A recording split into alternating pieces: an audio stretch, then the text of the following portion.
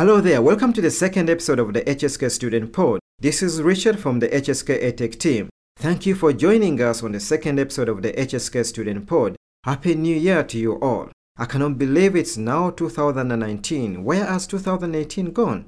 It's a pleasure to have you as one of our listeners. I have a packed session for this episode with several special guests for you. I hope you enjoy this episode. First, we have a short welcome back message from Julie Vullo, our Associate Dean for Learning and Teaching and Student Experience. I now hand you over to Julie. Many thanks, Richard, and hello to all our student listeners and a very happy new year to you all. I hope you've had a great vacation break and are feeling refreshed for the new term. I myself was lucky to be able to spend time with my family and catch up with friends, although I also had to write an essay for a course I'm doing. So now I know exactly what it's like to have an assignment hanging over my head in the holidays. I have to say that making the choice between eating yet another mince pie or writing 3,000 words wasn't a difficult one to make. So it's a busy start to the year for all of you with assignments, OSCEs and exams to think about. If there's anything making it difficult for you to study effectively, then please make contact with your personal tutor. Or if you want to talk to somebody outside of the school, remember there is advice and support available in the Student Centre, the Wellbeing Centre and the Students' Union. We might not be able to solve all your problems, but we can offer a listening ear, practical advice and emotional support. Or we can signpost you to other services if needed. But remember, if we don't know you're struggling, then we can't help you. Now before I sign off, I've just got one news item for you this month, and that's about the hoodie order. So those of you that have been waiting very patiently for your programme level hoodie might have been wondering where on earth they are. I'm so sorry about this delay, but I understand that there's been a problem with the supplier.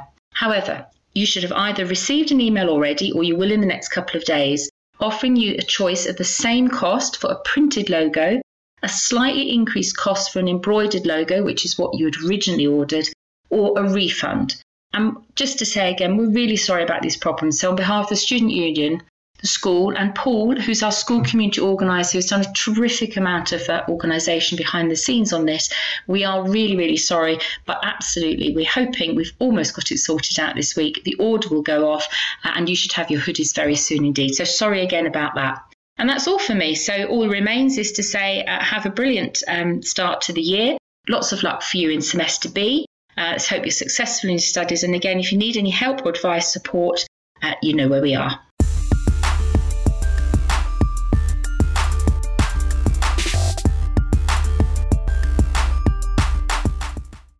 For this month's Profession Spotlight, we have Paul Townsend and Will Broughton from the HSK Paramedic team.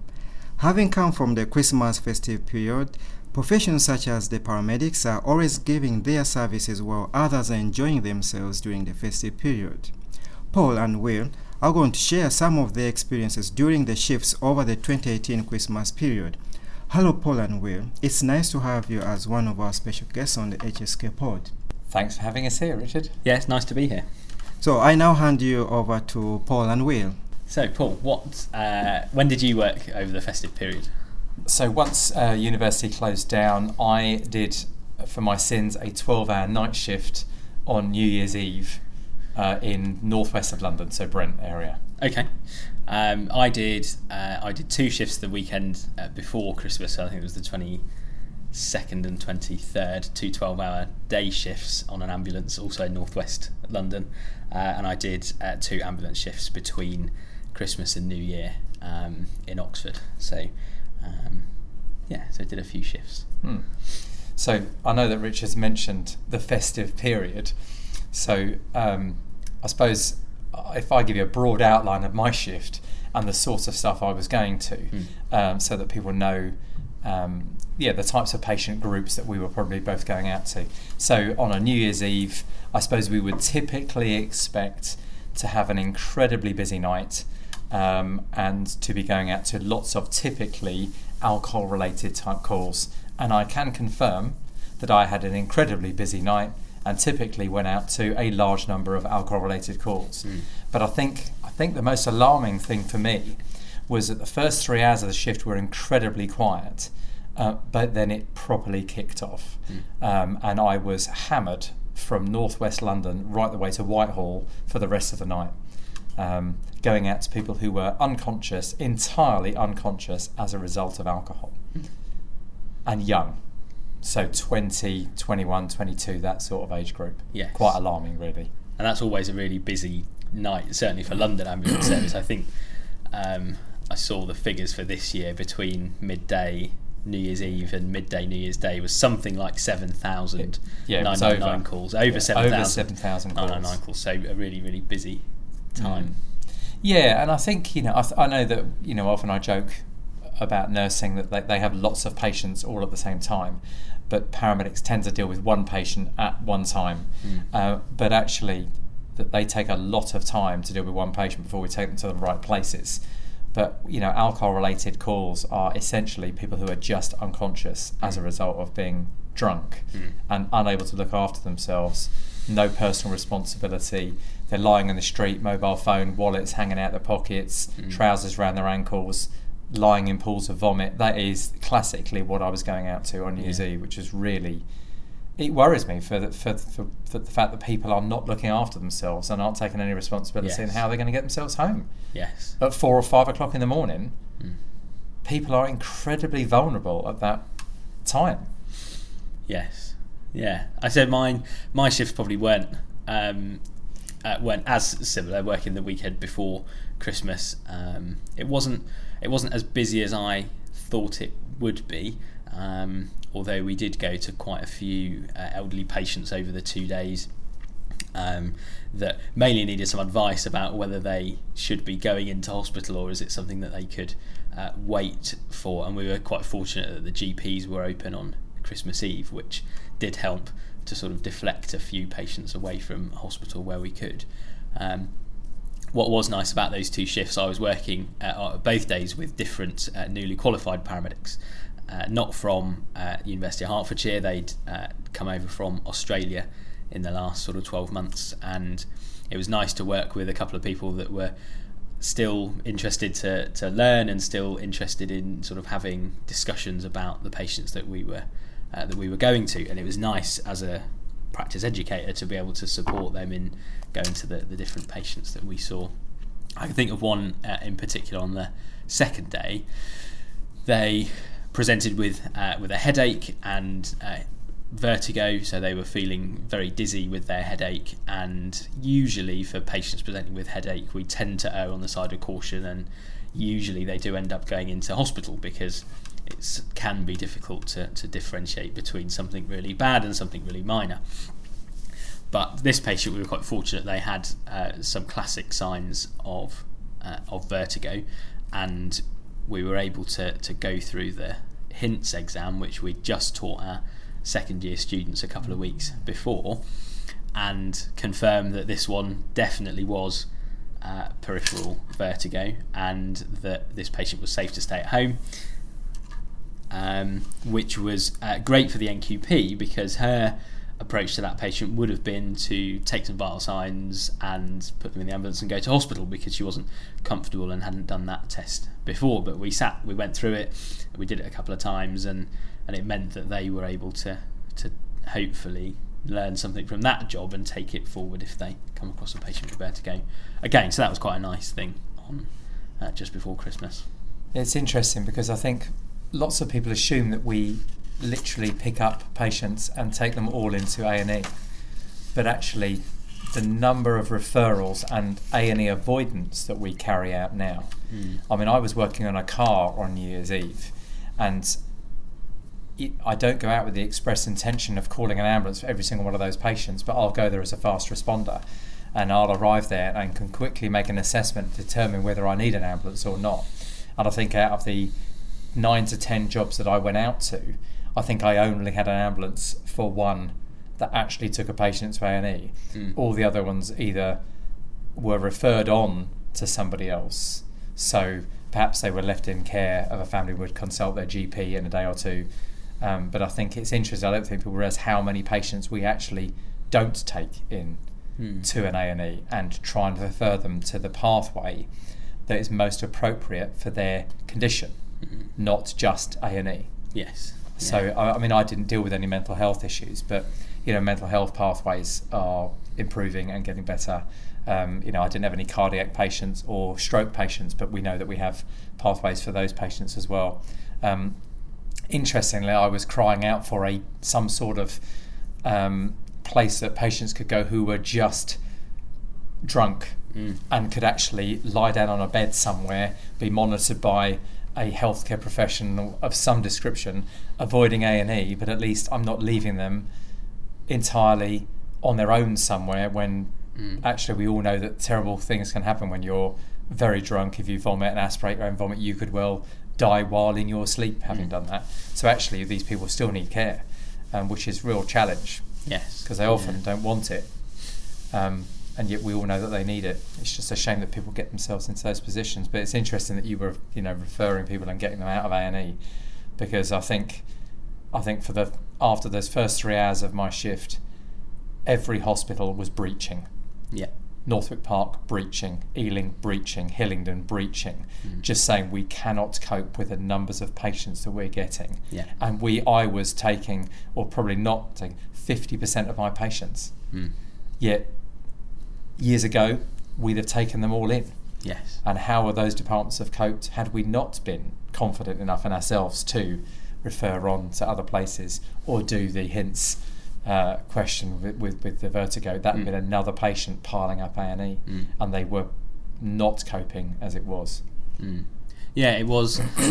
It was nice to be able to keep quite a few patients out of hospital that weekend, particularly before the festive period, because lots of them were elderly patients that had family coming over for Christmas, or they were going to see family, and actually they didn't want to spend their Christmas in A&E or in hospital, so they were looking at us for ways for them to stay at home. So it was nice over the weekend to be able to access those different alternative care pathways, although we did have some difficulty accessing one of those pathways on the Saturday. 3 phone calls to 3 different people who all said that we needed to speak to the first person or the second person that we'd spoken to, and we just kept going round in these different circles before and the paramedic that I was working with was sort of just taking that as, oh well, I'll speak to that person then, and spoke to that person, and then the next one and the next one, and we had to sort of call that quits somewhere and just called back the first person and said, right, the care pathway says that you will accept this patient, so will you accept this patient? Well, I suppose we can come out and see them. Okay, why didn't you say that, an hour ago, and save us all of these phone calls? And because we are an emergency ambulance and we've got other patients to go and see.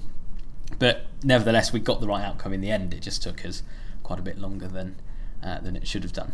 And we did see some genuinely critically unwell patients over that weekend, and we did have one patient that sadly passed away. We did get them to hospital, but the resuscitation efforts weren't successful whilst they were in hospital. And again, that was a really good learning experience for the newly qualified paramedic that I was with, because it was the first cardiac arrest that they had led, or mostly led, from start to finish, with some support from the 3 other paramedics that were eventually there. So whilst it wasn't a good outcome for the patient, it was a good experience for my crewmate, because it was the first time they'd done it. There was a few things that we could feed back on. There were some things that they identified that they wanted to do, that they would do differently next time it happened. But it was nice to have that discussion with the 4 people that were involved with that patient afterwards, and find those small areas for improvement to help that colleague do better when they come across that sort of patient again. So yeah. So wow, it does really show why professions such as paramedics should be always appreciated. It's so funny how people are enjoying themselves, and on the other end, professions such as you are really doing so much that often goes unseen. So any special message you are giving to our listeners, especially those students from HSK? Yeah, I mean, we were talking about this just before we started recording about what would be our sort of number one piece of advice, and Paul suggested about looking after yourself, and really looking after your mind and your body. Do you want to talk about that a bit more? Yeah, I think, Paul. I think that many people who come into the profession, I've been being in the ambulance service now for 23 years, and I'm fit and healthy, and I work hard at that, and I love my days off, and I love hobbies that I have, that's where I de-stress. You know, you're going to be doing really long hours. They're going to be, some of them in excess of 12 hours. The public are not concerned in your welfare. You're going to be working hard for 12 hours, many of those times without a break. And the succession of those shifts, 4 12-hour shifts on the bounce, and then the next day is entirely recovery. But you've got families, friends, people that you aren't seeing because of your shift work. Shift work will break you, long hours will break you, and no one is going to look after you other than yourself. So you need to make sure you get rest, make sure you eat properly, make sure you exercise properly, and make sure you are fit and ready for work. And I think just with some research that has come out in the past about clinical errors and things like that, is if you're not rested and ready for work, you'll make an error. Actually, we'll probably all make an error somewhere anyway. But if you can look after mind and body, I think you'll be more ready for work. It will still try and break you, but you'll be more ready to handle it. Absolutely, yeah. And I've been listening to an audiobook that I got as a Christmas present, which is called Why We Sleep. And I'm only sort of quarter of the way into it, but some really fascinating, I suppose, reminders, because it is things that I did know or should know already, but about the importance of getting the World Health Organization recommended 8 hours of sleep, 8 hours of quality sleep every night, to give your brain that chance to refresh itself, to process all of the learning and all of the information that you've done, because lots of students will be doing clinical placements, and they've got academic assignments, and they've got to work to be able to afford to live while they're doing their studies, and we understand all of those challenges, but we really must stress the importance of getting that rest, getting a really good night's sleep, giving your brain that chance to process all of that information that you're taking in, and being really careful not to burn the candle at both ends. You've got to force yourself to, when you're tired, go to bed and have that 7-8 hours that you need. Don't try and cut it short at the end, because it's those final 2 hours of sleep where most of the magic happens. So this book is telling me. So really, really important to make sure you're rested and ready, both for your studies, for your clinical placements, and then that'll set you up nicely for when you go into practice and qualify at the end of your degree. Thank you, Paul and Will, for your time. It's been a pleasure, and I'm sure our listeners are going to really enjoy your wonderful words and the key advice. Thank you for joining us on the HSK Student Pod. It's been a pleasure. Thanks very much. Thank you for having us. Thank you.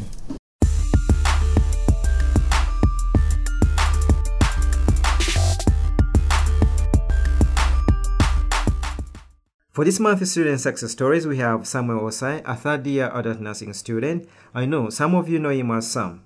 Sam is going to share some good news related to his wonderful achievement of writing an article and getting it published. Sam, you have an article that was published in the Nursing Standard, December 2018 edition. This article was called "A Pain Specialist Team Changed How I Nurse." So Sam, tell us about your article. What encouraged you to write the article, and how did you get started to write this article? Thank you, Richard. On my second placement as a first-year student, I had this brilliant opportunity to spend a couple of hours with the pain specialist team. The experience I had with the team actually changed my approach to care. I learned to prioritize. I also learned that nursing practice is a collaboration between the patient, the family, and the healthcare professionals, having the patient at the center of the care. I've always had an interest in writing. Many years ago, I wrote an article to my local newspaper, which was a good thing. So when this opportunity came with my experience, I took advantage of it and thought I should share with others through the Nursing Standard Journal. How did I get the article published? Firstly, I discussed my experience with my personal tutor, and she agreed it was a good experience to be shared. I then contacted the Nursing Standard team to inquire how I could get my article published. They then sent me a submission link, which I did send my article through. That's where everything started.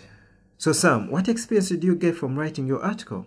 Thank you, Richard. To be honest, I've learned quite a lot through the writing of the article. I've worked hand in hand with the professional editors, which actually improved my writing skills, which is very essential in writing my assignments. I also have a good idea of the article publishing processes. I now know where to go next if I want any article to be published again. And the best part of it, I had the opportunity of having the final authorization as the copyright owner. So Sam, any final message you can give to our listeners, especially those students who want for your good example of writing and publishing an article? Thank you, Richard. I believe students have got different experiences, either in their respective practices, a research work, or an idea that is worth sharing. I would encourage students to write about it, and I believe it will go a long way to make a change, which could be developing their own writing skills, improve the lives of others through the published article or the message, or could be a career pathway for them. Thank you, Sam, for joining us today and for sharing your experience with our listeners. Dear listeners, I really encourage you to go out and read Sam's article. The details are: a pain specialist team changed how I nurse. That is the Nursing Standard, December edition, 2018, volume 33. It is a pain specialist team changed how I nurse, the Nursing Standard, December edition, 2018, volume 33.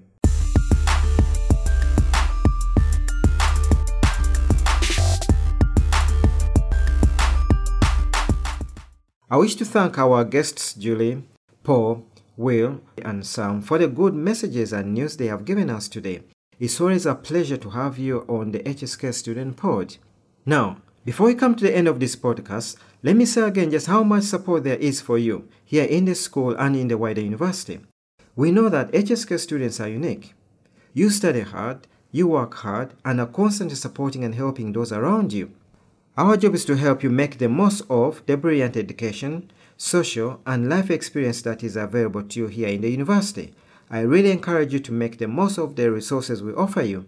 So, to follow up on Valerie's message, I really encourage you to go out and make use of the wonderful resource called the ASS site. This is really a brilliant site that will help you to develop your academic study skills, and it includes resources tailored specifically for health and social work professions.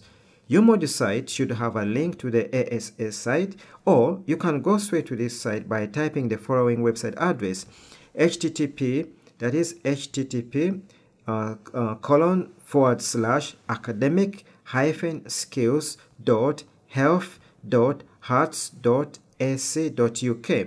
So I'll repeat, the website address is http://academic-skills.health.hearts.ac.uk. By the way, don't forget to sign up to the HSK Student Podcast so that you can receive new episodes automatically. I really encourage you to download and install the SoundCloud app, which is a free app that will give you easy access to the podcast episodes. Those who have iTunes can also do so. Those going to placements or still on placements, I wish you good luck on your placements. Good luck in your current or future assignments. Lastly, I wish you a good semester B, and I hope everything goes well for you. Bye-bye, and join us in our next HSK Student Pod, which will have something fresh and new to listen to.